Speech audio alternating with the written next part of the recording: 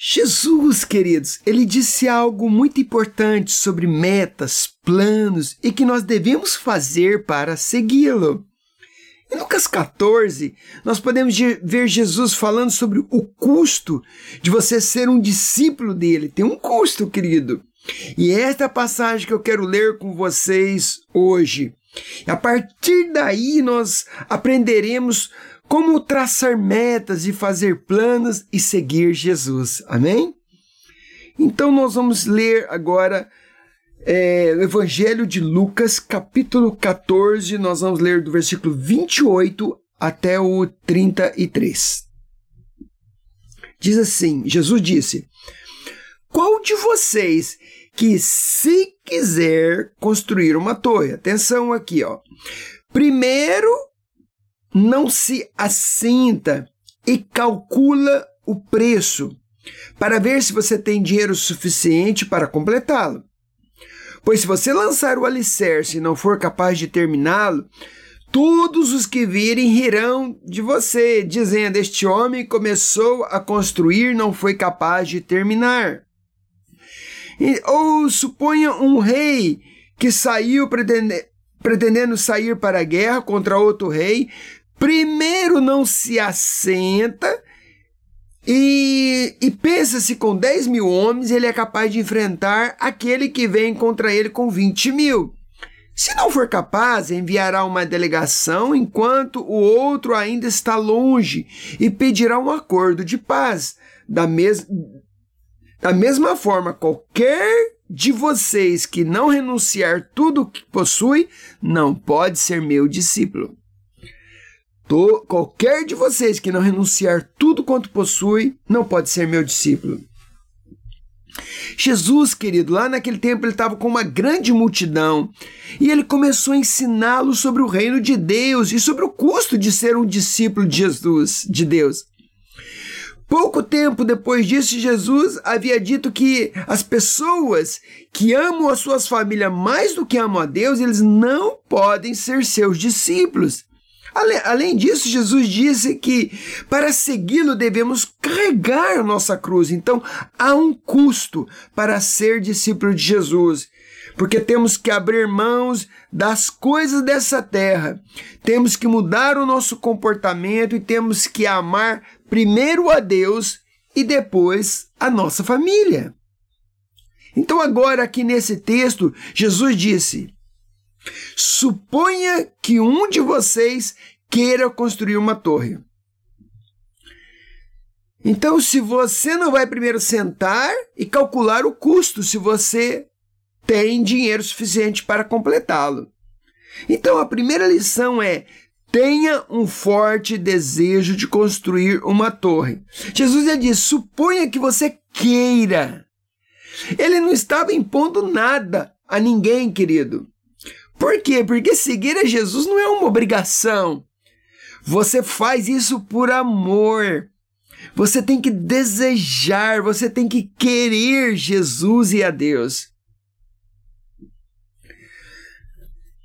Então, querido, nós precisamos ter um desejo para construir algo grande para Deus, porque Deus disse em Jeremias 29:13, você me procurará e me encontrará quando você me procurar de todo o coração. Então, somente quando você buscar de todo o coração, você vai me encontrar. Além disso, por que é que Jesus usou uma torre como exemplo, querido? Por que ele não usou uma outra coisa? Por exemplo, uma cadeira, ou uma casa, ou até construir um poço, alguma outra coisa, querido. Por quê? Porque ele estava falando sobre algo grande, uma torre, querido. Então você precisa desejar construir algo grande na sua vida, querido. Você tem que ter esse desejo. E seguir Jesus é algo grande, querido. Seguir Jesus é algo grande. Então é a melhor coisa que você pode fazer, querido. Então você precisa ser discípulo de Jesus. Então, se você seguir Jesus, querido, você pode ter um grande desejo na sua vida. Então, você precisa começar a pensar, querido, como você constrói uma torre e não uma cadeira, querida. Então, nós precisamos mudar os nossos desejos, querido. Então, nós temos que pensar sobre uma torre, não uma cadeira. Amém? Mas, para isso, nós precisamos de ter plano. Então, querido, se você tiver, querido, desejo, mas não tiver planos, querido, nada vai funcionar. Então, como que você, querido, vai construir suas vidas para sua família, querido? Então, você tem que pensar grande. Então o primeiro ponto é você tem que ter um forte desejo para construir uma torre. Segundo, querido, assente-se e convide Jesus para fazer o plano. Porque Jesus disse, se você quer construir uma torre, então você siga Jesus, viva por algo maior, você tem que sentar, calcular o custo, querido. Então você precisa sentar primeiro. Então, ou seja, você precisa sentar, pedir para Jesus, conversar com Ele, deixar que Ele diga a você, para você poder planejar, querido. Então você tem que ter o seu plano e você precisa falar com Jesus sobre o seu plano, amém? Porque a Bíblia diz o seguinte, então eu quero compartilhar 3 versículos sobre planos. Provérbios 16:3 diz assim, entregue ao Senhor tudo que você faz e Ele estabelecerá os seus planos. Provérbios 19:21 diz assim, muitos são os planos no coração de uma pessoa, mas é os planos do Senhor que prevalece. E Jeremias 29:11 diz, pois eu sei os planos que tenho para vocês, diz o Senhor, planos para prosperá-los e não para prejudicá-los, planos para dar esperança e um bom futuro. E hoje nós vamos fazer, querido, esse exercício juntos. Então nós vamos cumprir a palavra de Deus aqui. Então, ao final desta palavra, eu convido você, querido, a sentar, pedir para Jesus para estar ao seu lado e criar planos juntos. No começo do ano, o pastor Márcio falou que era para vocês poder escrever os seus planos. Então agora nós vamos poder ao final aqui eu quero que você pegue um papel e você anote todos os seus alvos e seus planos. Ok, querido? Então, amém? Aleluia! Estamos, queridos, no início de 2022 e muitas coisas podem ser feitas através de Deus. Ou seja, os sonhos podem se tornar realidade. A sua família pode ser salva. Os seus amigos podem receber Jesus, queridos, que é o melhor presente de todos. E o que nós precisamos fazer? Que nós precisamos de planos.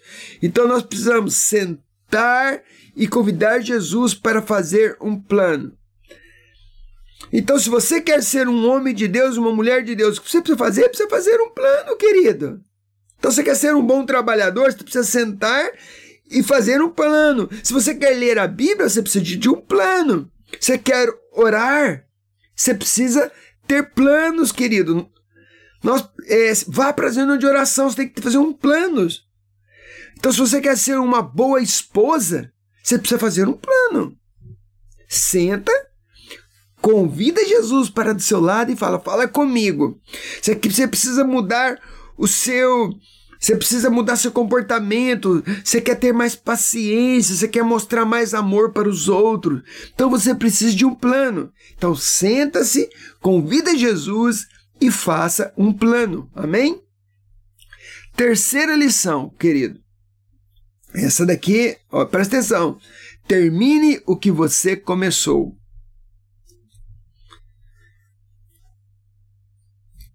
Termine o que você começou, querido. Você termina o que você começa, querido? Quantas coisas você já começou e terminou? Você termina tudo 30%, 20%, 50%, termina as coisas. Olha o que Jesus disse: calcule o custo para ver se você tem dinheiro suficiente para completá-lo. Você tem que sentar, querido, e calcular para ver se você vai poder concluir aquilo que você começou. Queridos, eu gosto de sempre terminar o que eu começo. Eu gosto, você gosta? Quando eu era adolescente, querido, eu tive dificuldade com isso, porque eu costumava achar muito difícil terminar as coisas que eu havia começado. Mas um dia eu fui transformado por Deus e eu consegui. Agora eu me esforço para sempre ver as coisas até o fim, para terminá-las bem. Porque é tão frustrante, querido, quando nós temos que parar o que estamos fazendo por qualquer motivo. Isso é frustrante.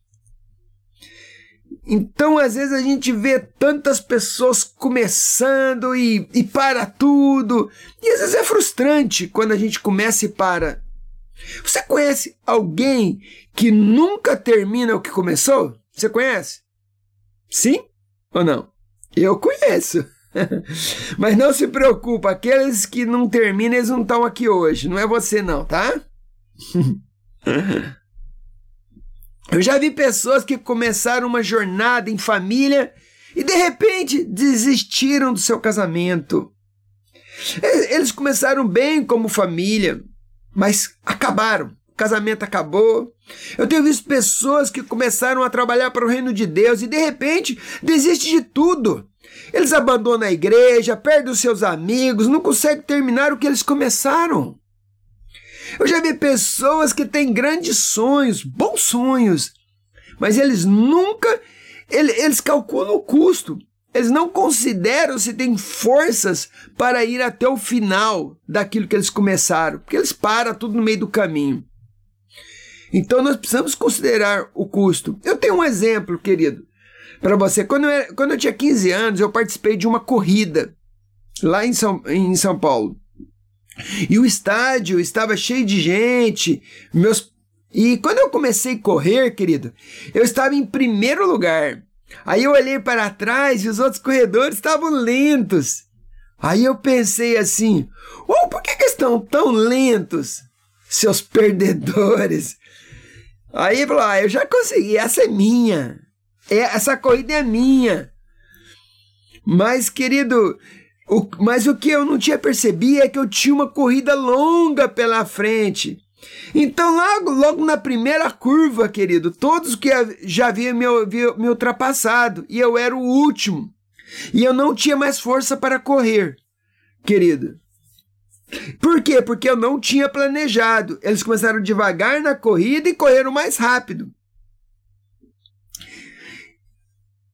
Então, queridos, depois daquela corrida, depois a conclusão, eu cheguei ao final daquela corrida andando em último lugar, sem força e pedindo água. Por que isso, querido? Porque eu não calculei o valor. Eu não fiz um plano para a corrida. E seguir Jesus, querido, é a mesma coisa. Nós temos que calcular o custo. Nós temos que saber que o caminho não será fácil. Então, se alguém falar para você que é fácil, querido, seguir a Jesus, não é. Porque tem um preço a ser pago. Porque nós temos que ir contra os desejos da nossa carne. Nós temos que acompanhar as mudanças diárias em nossas vidas. Eu tenho que mudar nosso coração ruim. Então é difícil. Alguém disse uma vez: você não pode terminar o que não começa e nunca deve começar o que não está comprometido a terminar. Então, se você, querido, não está comprometido a terminar, então não começa. Por quê, querido?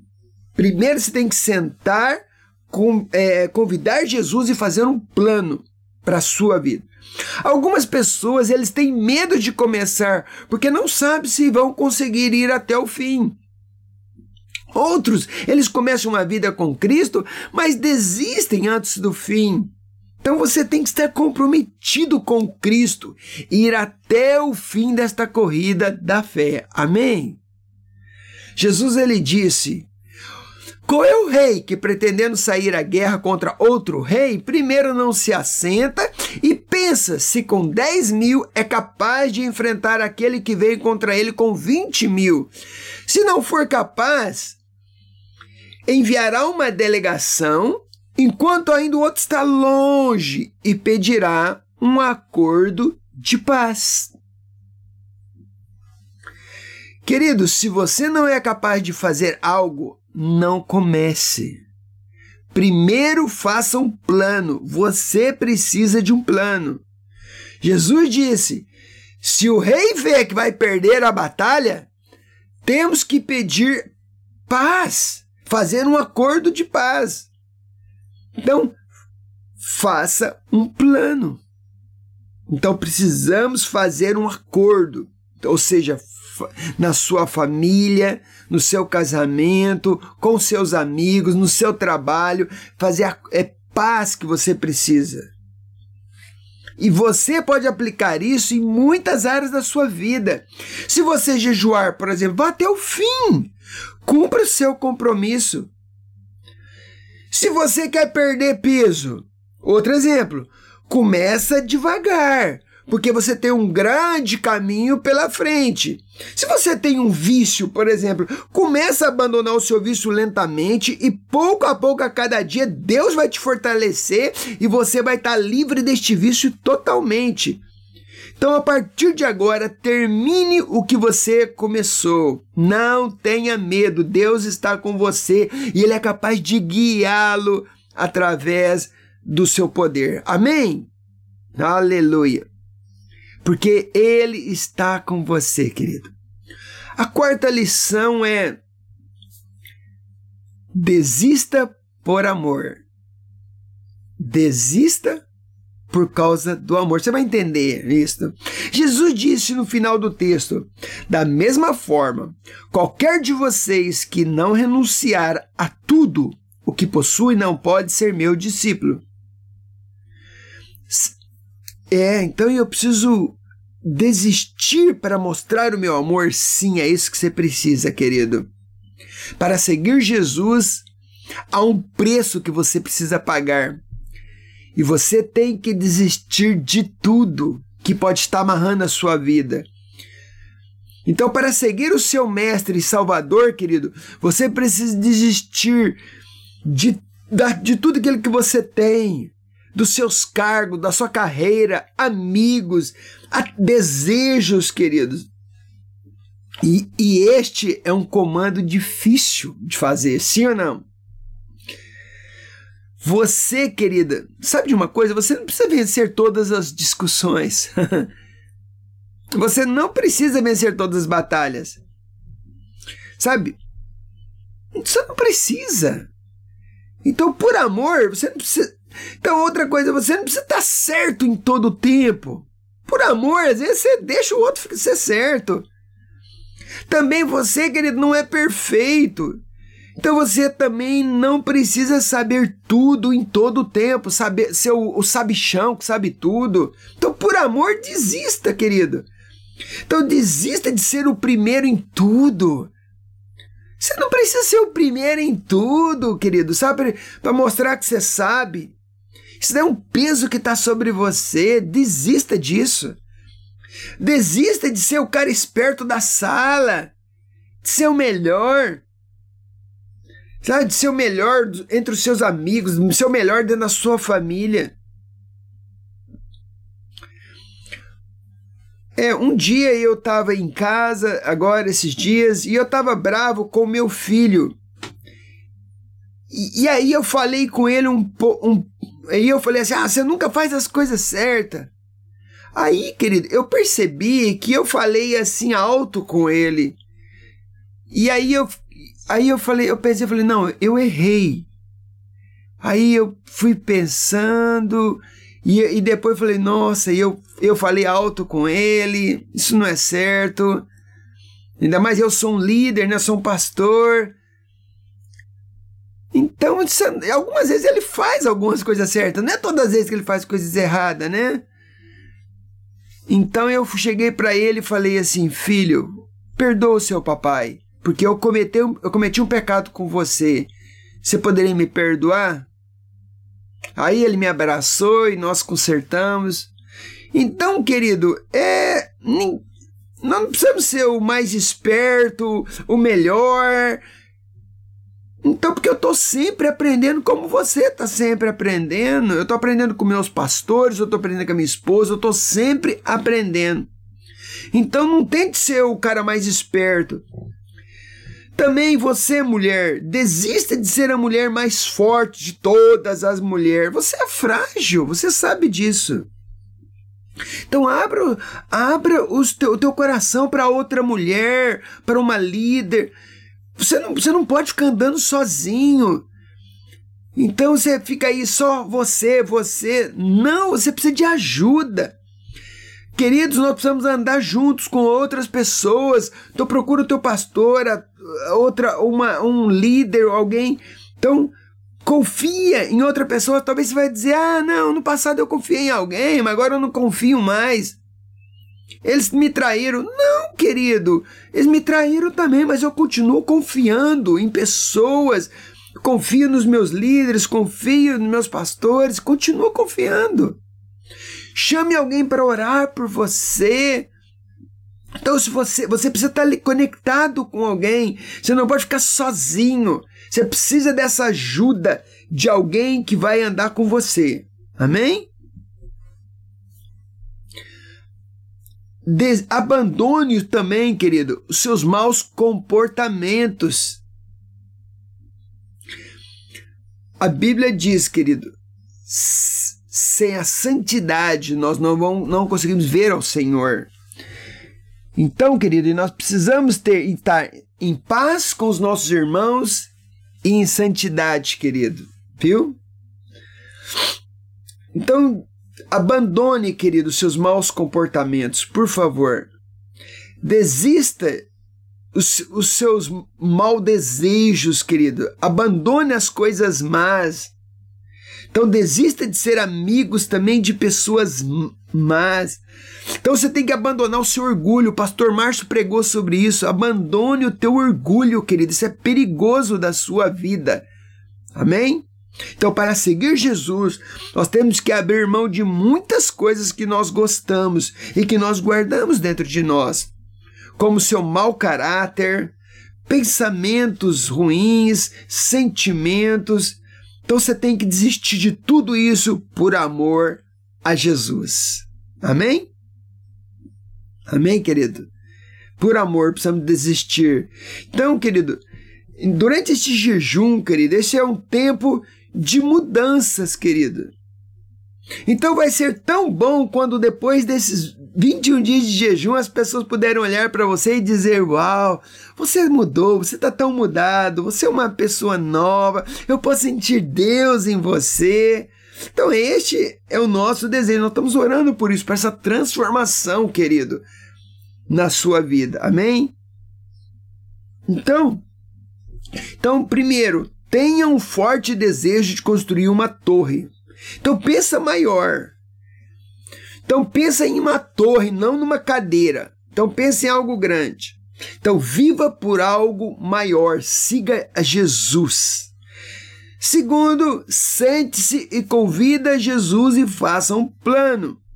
Você tem que pensar grande, mas se você não tiver planos, querido, se você não convida Jesus e não ouve ele, você não vai chegar em lugar algum, ok?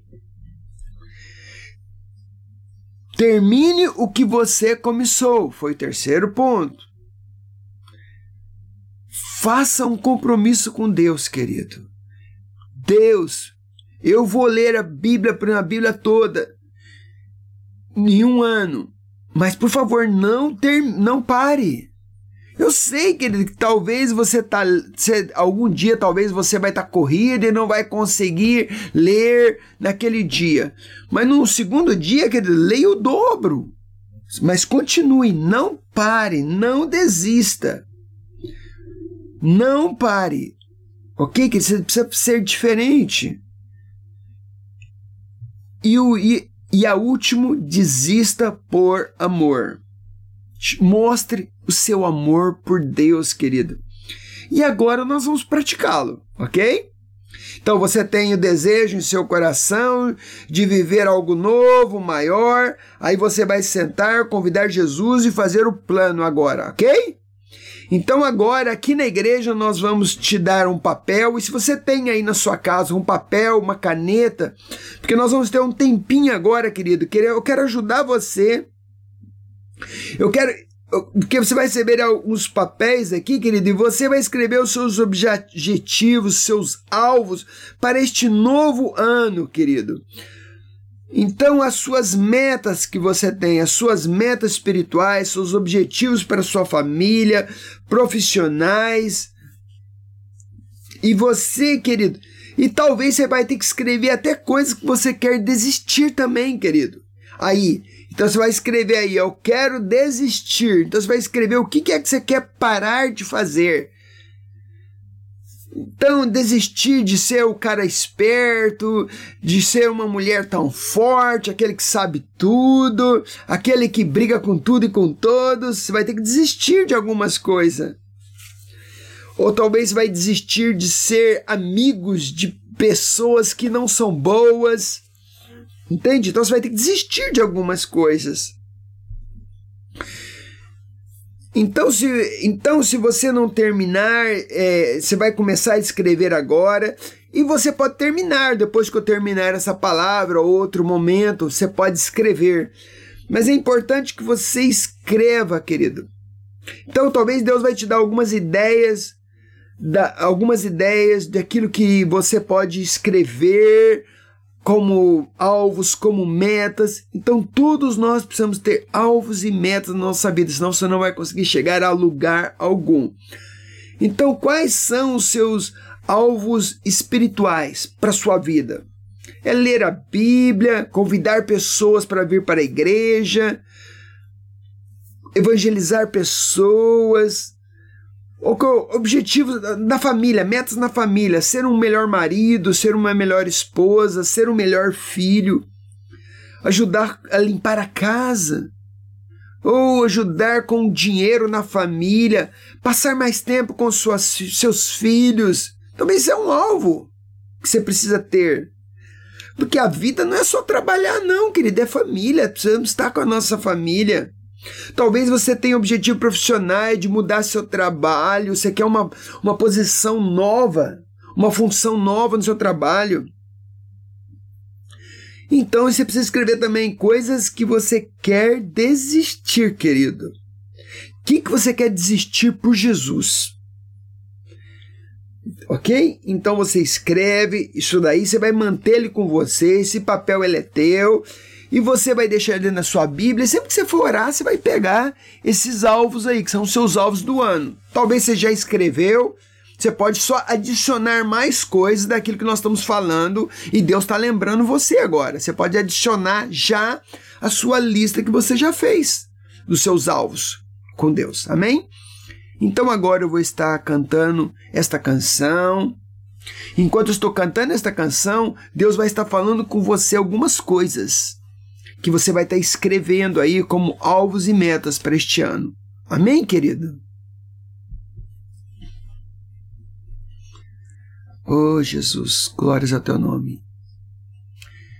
Então eu vou estar cantando agora esta canção, e você pode continuar escrevendo os seus alvos aí, ok? Continua escrevendo enquanto eu canto esta canção.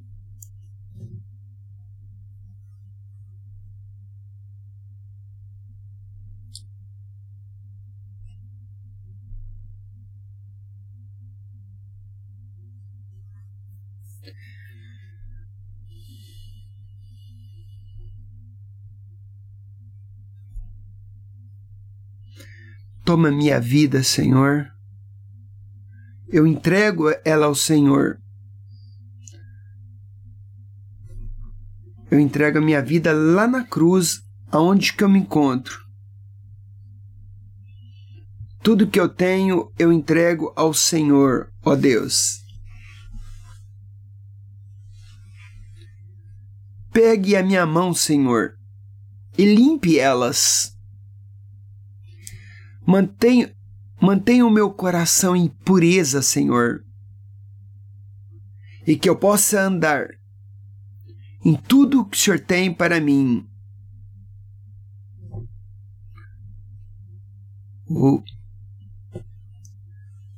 Aqui eu estou, Senhor, com os meus braços abertos ao Senhor.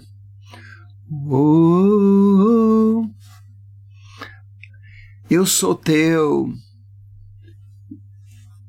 e tu és meu, Senhor.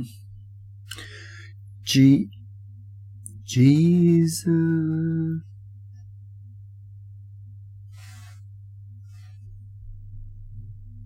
Continue escrevendo os seus alvos, porque ao final nós vamos orar.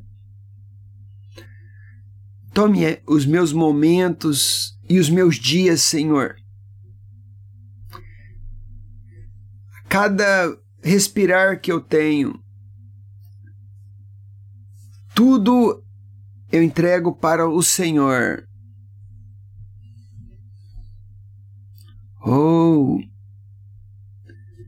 Aqui eu estou com os meus braços abertos, rendidos ao Senhor.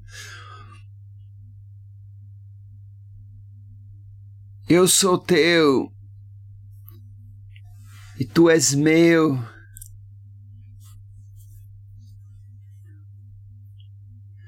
I stand, arms open wide.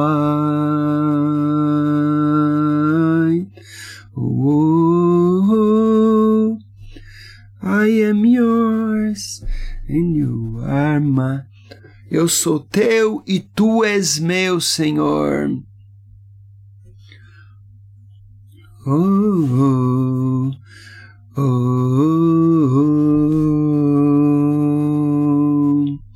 oh, oh,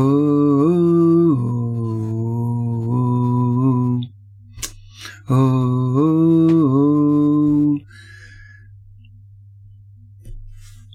Toda minha vida, Senhor, é tua.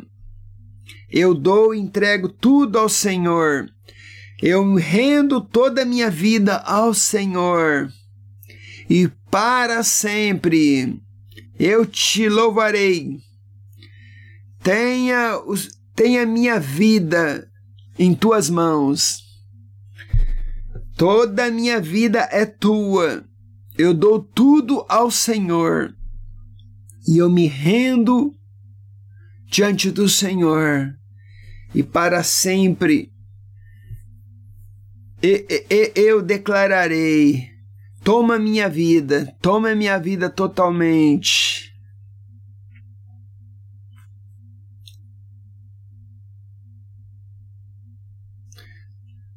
Tenha minha vida em tuas mãos, Senhor.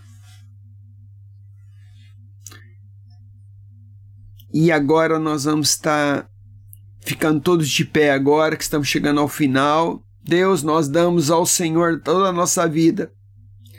Toda a minha vida, Senhor, pertence a Ti. Nós te damos toda a nossa vida ao Senhor, meu Deus.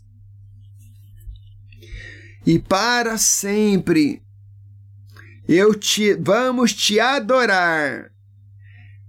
Tenha a nossa vida em Tuas mãos.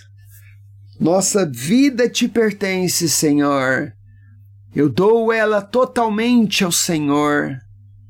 Nós nos rendemos ao seu nome e para sempre eu vou te adorar. Tenha a minha vida em tuas mãos. Em nome de Jesus. Aleluia, Jesus.